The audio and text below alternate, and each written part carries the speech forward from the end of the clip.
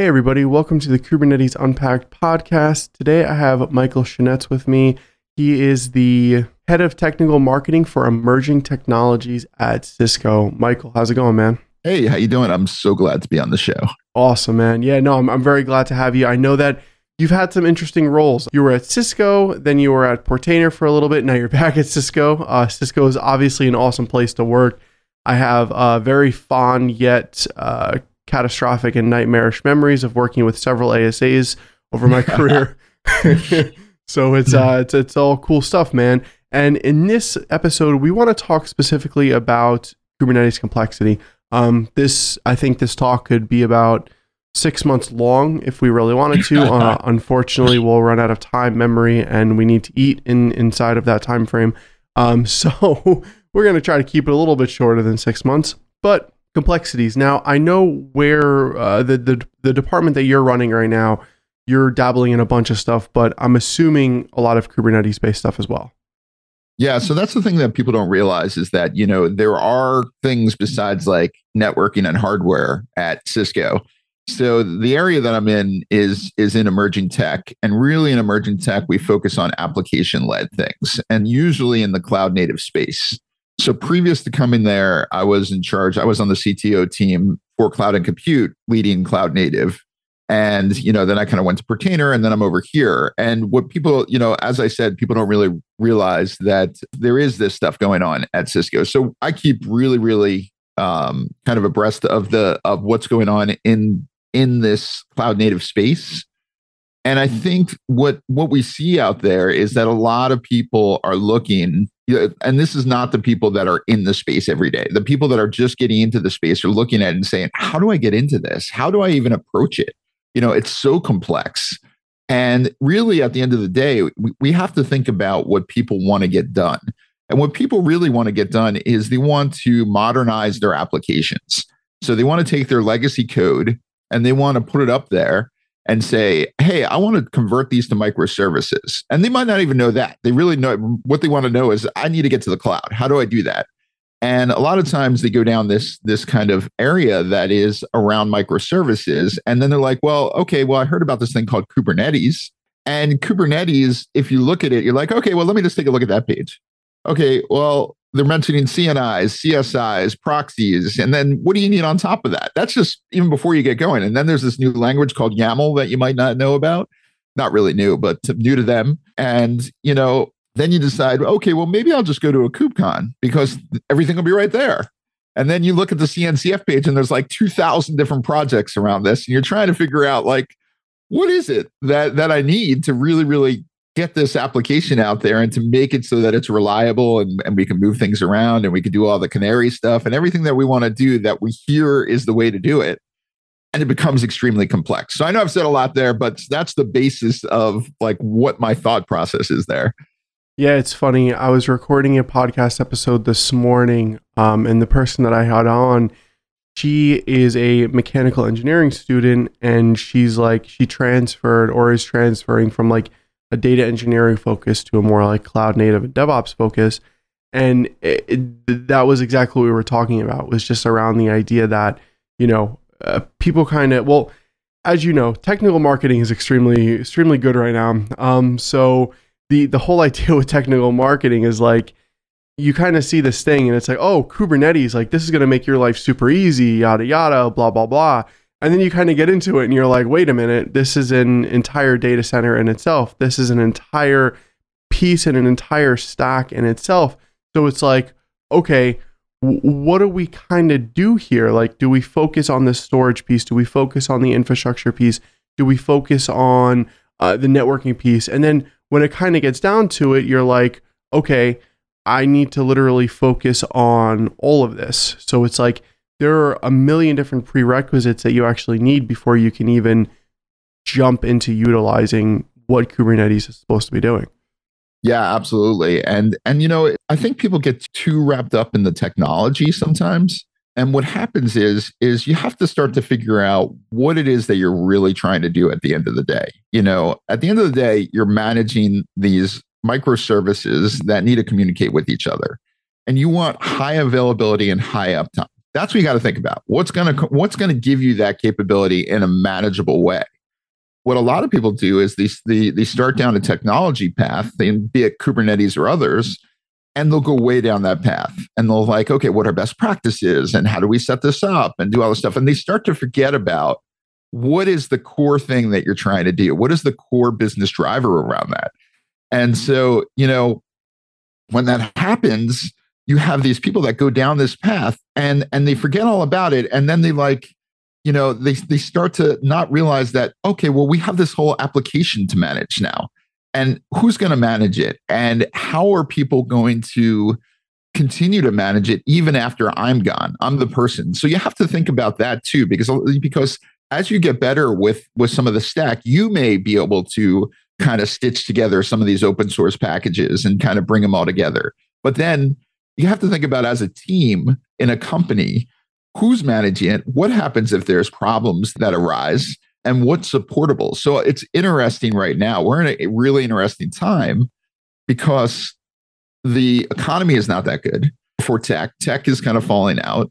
There's a lot of tech companies, and especially in CN and CNF, that answered problems that people had that were very technical, but might not have a lot of business value. So you're going to see a lot of those companies kind of fall out, unfortunately. And I'm friends with a lot of these companies, so I feel bad about it. But, you have to consider that as you're bringing all this up, like what is it that's supportable and what has business value? And you're starting to see a lot of things converge. And now people have to start to really, really think about that. So I think we're going to see a big change in that whole cloud native approach in the next, 6 to 12 months too. Yeah, I think you bring up a really good point. Well, you brought up several, obviously, but one that really stuck out to me was everybody's very focused on the technology piece right now, and everybody's focused on getting the environments up and running. But what about in 6 months? Or what about in 5 years? The Kubernetes landscape isn't a few VMs with a Linux distro on it that can run for 10 years. Yep. It's not the reality of the world that we live in right now. So I often feel like people are either, if we're thinking about, the scale at which people are comfortable with Kubernetes, right?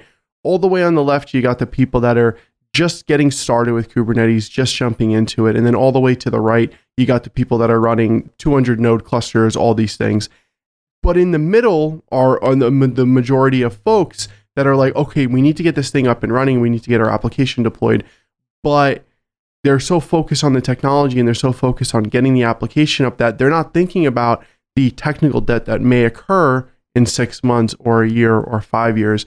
So people aren't thinking ahead, I think, is like kind of what you're saying, or maybe more or less of what you're seeing right now. Yeah, I think people aren't thinking ahead, and they're not thinking about the support aspect of it too. They're just thinking, hey, I'm extremely technical and I can create this great solution by tying all these things together and it'll work awesome. But they're not thinking about like, okay, well, who else on my team can manage that? And and how is it going to be managed later on? And I think that's a big part of it that's extremely concerning from my point of view. And the other part about the economy is that as the economy shrinks in terms of tech, there are more bigger companies are looking to have less resources, unfortunately, and not as skilled resources. So you need less people to do more. Mm-hmm. And that becomes a big problem when you have these solutions that are highly technical. So it becomes a really, really big problem there. Yeah. And I think the other piece is like, it feels like there's a new product or platform or tool that's coming out every week that it's like, this is going to solve this problem, this is going to solve that problem. And although it's great, there is, like you said, I mean, there are so many different tools in the Kubernetes landscape alone. I got to find the link, that CNCF link, but you know the one where like you go to it and it brings up, like it's like all these tools and it's like, what do you do here? And I think that's where the complexity kind of comes into play, because you and I have been in tech to the point where we remember, like, you could be the Active Directory person, you could be the Exchange person, you could be the Windows Server person, which was broad in itself. Yeah. But now it's like, you can't be the Azure Active Directory person. You can't be the Azure Virtual Machine person. Like, it doesn't work that way. If you're in this space today and your title is something along the lines of something DevOps, something SRE, something platform engineering, you're expected to know 10 to 20 tools out of the gate. Yeah. So, and I think this is where the chicken and egg scenario comes in with the complexity around just, Kubernetes, but everything in general, where it's like, you have to know these tools right out of the gate. You have to get these tools and these platforms working right out of the gate. Number one, how do you plan for the future if you can barely plan for the present? Number two, how can you plan for the future if you don't even know if these tools and these platforms are going to be around? So it's like, I often get asked the question, well, what do I plan for? And it's kind of like, plan for something to go down in 6 months, or for things to not exist in 6 months. Have the basics, like have your Kubernetes manifest readily available, because if, the EKS service doesn't work or the AKS service doesn't work, spin it up in EKS or an AKS. Have the core things available and ready, but you can't put all your tools in one basket, so to speak, right? Because everything is moving too fast. Too many different tools are coming out. Too many different tools are going away, and you can't plan for it. Yeah, that's the thing that I mention a lot, and I also think there's also another area where Kubernetes is a big thing, and as they see features that they think they can add to the core, that product that you might have used as a stopgap might get added as part of the core. And what happens to that company that created that solution that might be pulled into there? It's a huge thing, and I often worry about that. The other thing is it's funny because being in this area for a while and being at Cisco and in ET&I and all these other areas, and having a podcast, it gave me a lot of accessibility to the creators of a lot of these solutions. And what's really neat is I kind of geek out on it, is like the history of why these tools come about. I could probably do a whole podcast, honestly, on the history. It'd be really cool to do, actually. But it's when most of these products came from Google at some point, and it's funny because when they're at Google and they created these products, they really didn't intend for people to edit the YAML, by itself. There was some other process that's editing that. And everybody else took that and said, you know what? We're just going to edit the YAML and do all this kind of stuff. But in reality, there are other systems, other things that interact, and other, so it's not even really the intended use case of how these things, or the kind of engagement that these things were supposed to have. And so I find it really interesting how things like come together and might not even be, what was intended, Yeah, no, I think you bring a good point there. Like, number one, you don't know if the tool that you're building is just going to be put into Kubernetes. Number two, you don't know if it's going to be relevant. I mean, even look at like something like pod security policies that was deprecated and is now completely removed in version 1.25. People were banking half of their security implementations for Kubernetes on pod security policies. Yep. Now, it's not there anymore. So now we have OPA and we have Caverno, or however you pronounce it. But what happens when one of those goes away? Yeah. I mean, the landscape is pretty nuts right now. And, so I'm going to say one more thing, and then I'm going to bring up a point that I think people aren't thinking about all that much, and I think is super important that they should be implementing it in their organizations. So the second thing is, well, then, okay, how about trying to focus on a specific platform? So like, for example, let's say you go the Azure route, use just AKS, use just Azure Monitor, use just Azure Insights, because these tools are far more most likely going to stick around than a lot of the other ones, right? Because they're embedded into a platform. But here's the thing, as we know, with the cloud, things go away all the time. Yep. New things get created all the time. So that's not even a comfortable approach either. So here's the thing. You're not going to be comfortable on either side of the spectrum, which is why I say more organizations at this point must invest in R&D teams. They must invest in teams that are specifically looking for what's coming in 6 months, what's coming in a year, that are literally, their jobs are to do research and to test the different technologies and the different implementation methods for your current stack. That way, that's going to at least give you some futuristic, not approaches, but futuristic implementations of somebody saying, hey, listen, this tool's great, we're using it now, but we might want to look at this in 6 months or a year. Or, hey, this tool's great, but it's being deprecated. This piece of it is being deprecated in 3 versions. We need to start preparing for it now. The DevOps folks, the cloud folks, the SREs, the platform engineers, they don't have the time to sit there and do that unless you have a dedicated high velocity team that's saying, okay, you got 5 of these teams, 1 person on each team, their whole job is just to do R&D. But that's not going to be the case for a lot of organizations. A lot of organizations are going to have a dedicated team or teams specifically for R&D. I think that's like the best way to future-proof at the end of the day. Yeah, I mean, that's the job of a lot of the architecture teams too, is to kind of design that and spec that out. But you do need the kind of R&D to test and verify and all that kind of stuff. But yeah, I mean, it really, at the end of the day, things are going to change. Things have morphed since I've been around, in the early days. I started with BBSs and things like that. It's changed a lot since then. Probably shows my age.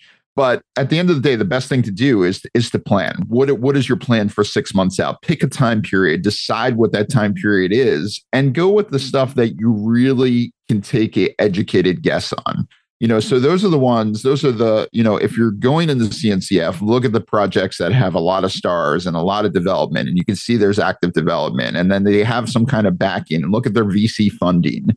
Look at, how many people have adopted it, their level of adoption. So there are things you can do to kind of get that educated guess around it. But even saying that, you never know what's going to happen. Look, I'm a huge Crossplane fan. I love Crossplane. Crossplane, I'm friends with those guys. They're great guys. But you never know. I mean, Kubernetes could decide, hey, we're just gonna implement Crossplane in Kubernetes, and they can be out, and then you have to plan for that. But, I don't think it's going to happen, but, you never know. So you have to plan for those kinds of things. So I think what you're saying is really valid in that, you really do. I mean, planning is the best part of it, is that's the only way it's going to save you. Yeah. And I think the unfortunate reality is that not a lot of people are doing that. And it's nobody's fault, because here's what happens. Like you said in the beginning of the call, engineering teams are trying to do way more with a minimal amount of resources, aka people. So these people are already under the water. They don't have the time to sit there and do R&D. They unfortunately most of the time don't even have the time to plan. So yep. It's such a weird chicken and egg scenario, because you got organizations that want to keep things lean, but at the same time they want engineers to keep the lights on, and at the same time they want to be able to plan for the future. And you can't have it all. It's not possible to have it all. So I think the answer, in my opinion, and I know it's easier said than done. I understand people have budgets, and money doesn't fall off of trees. But at the end of the day, if you want a successful technology team, you must invest into it.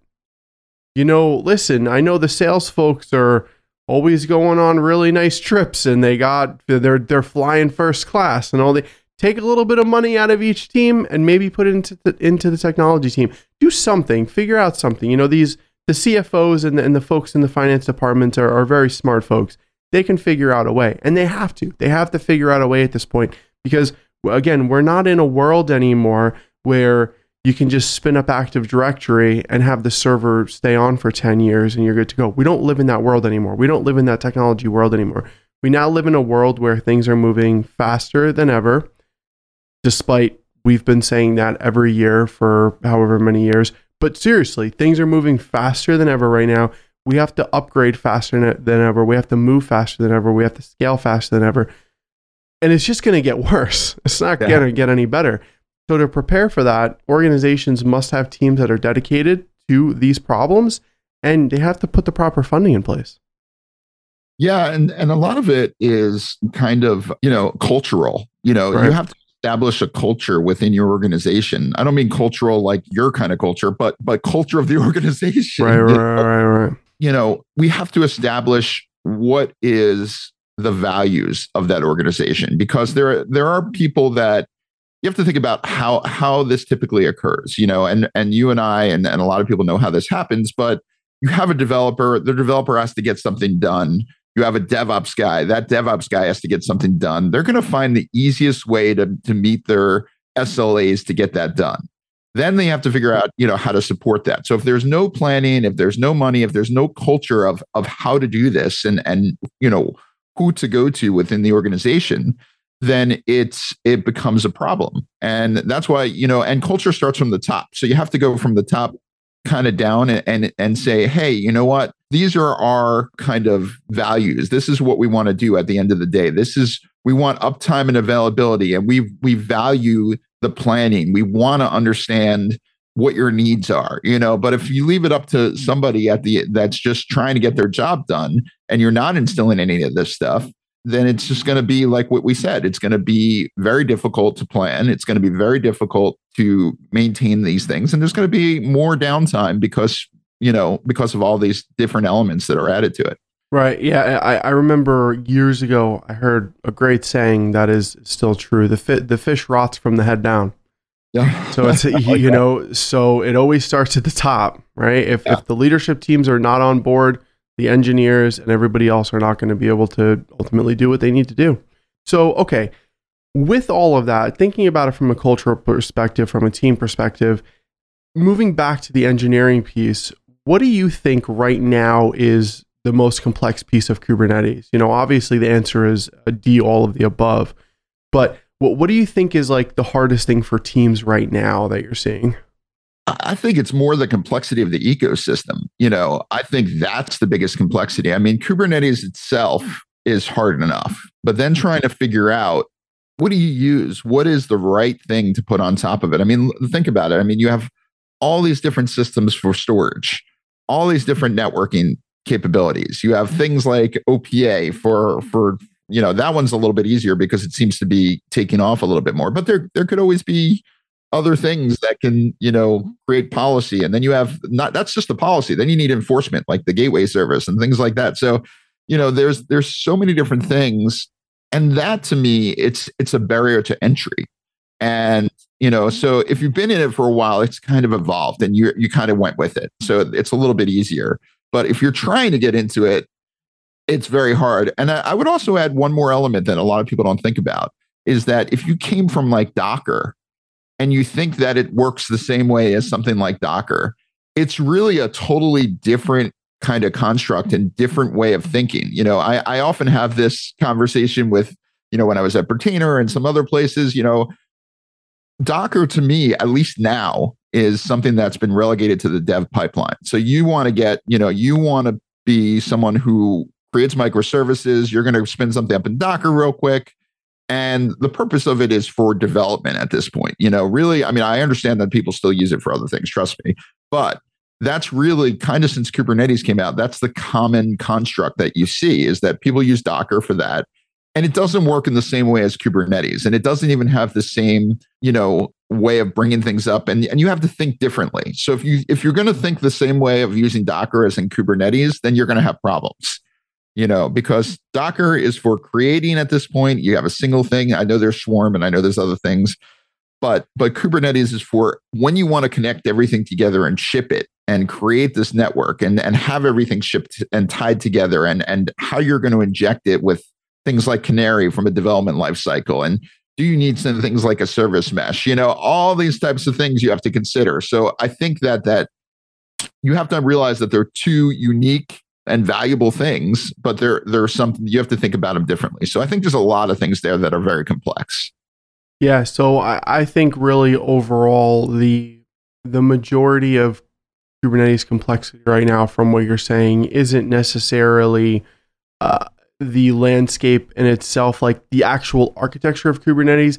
It's more, what do you use to get it up and running? And this is, this is the way that I always think about Kubernetes. I don't know if you've ever walked into a house that was just put up by builders, but for everybody that hasn't, essentially when you walk in, it's just wood because the outside is up and insulation. That's usually about it. That's Kubernetes. Like when you walk into a house like that, yeah, there's a little carve out over here for where you might put your bathroom, but there's no plumbing. There's maybe some carve outs over here for some rooms. Maybe there's a few carve outs in the ceiling for where you're going to put your ceiling fans, but the electric isn't there. That's Kubernetes. Kubernetes is a carve out. It's up to you. It's a choose your own adventure. You choose the CSI that you're using. You choose the CNI that you're using. You choose the monitoring solution that you're using. You choose the observability solution that you're going to use. It's literally, a pick your own battle, choose your own adventure. And yeah, you're absolutely right. I think that's the complexity behind it. It's not that Kubernetes is complex. Scheduling a container isn't complex. Figuring out how you're going to do it is the complex part. So totally makes sense. Yeah, I mean, really, when you think about it, if you really want to simplify it, then Kubernetes is a API first control plane for your it's a lot of people call it the OS for the operating system for the cloud, but really that's what it is. It's a control plane, and it's just managing a bunch of things. You happen to manage that with YAML or JSON or whatever way you want to do it, but at the end of the day, it's a control plane. So whatever you put in to add on to that control plane is your choice, but there's a lot of choices. Yeah, choose your own adventure. It makes it really, really complex. Yeah, no, exactly. I couldn't agree more. Cool, Michael. So wrapping up here, where can everybody find you? Please feel free to plug your Twitter, LinkedIn, podcast, all that fun stuff. Anything you'd like. Yeah, sure. So I'm pretty much M Chenetz everywhere. MCHENETZ. I know it's a really hard last name. It's not like, super simple, but on Twitter, on LinkedIn, on, pretty much everywhere else, that's where you'll find me. Also, feel free to check out Cloud Unfiltered, where we have a equally good podcast about everything that is cloud tech and future tech and talking about industry trends. So that's about it. Awesome. Well, Michael, thank you so much for coming on the show today. Really appreciate it. And thank you everybody for listening. Yeah, thanks for having me.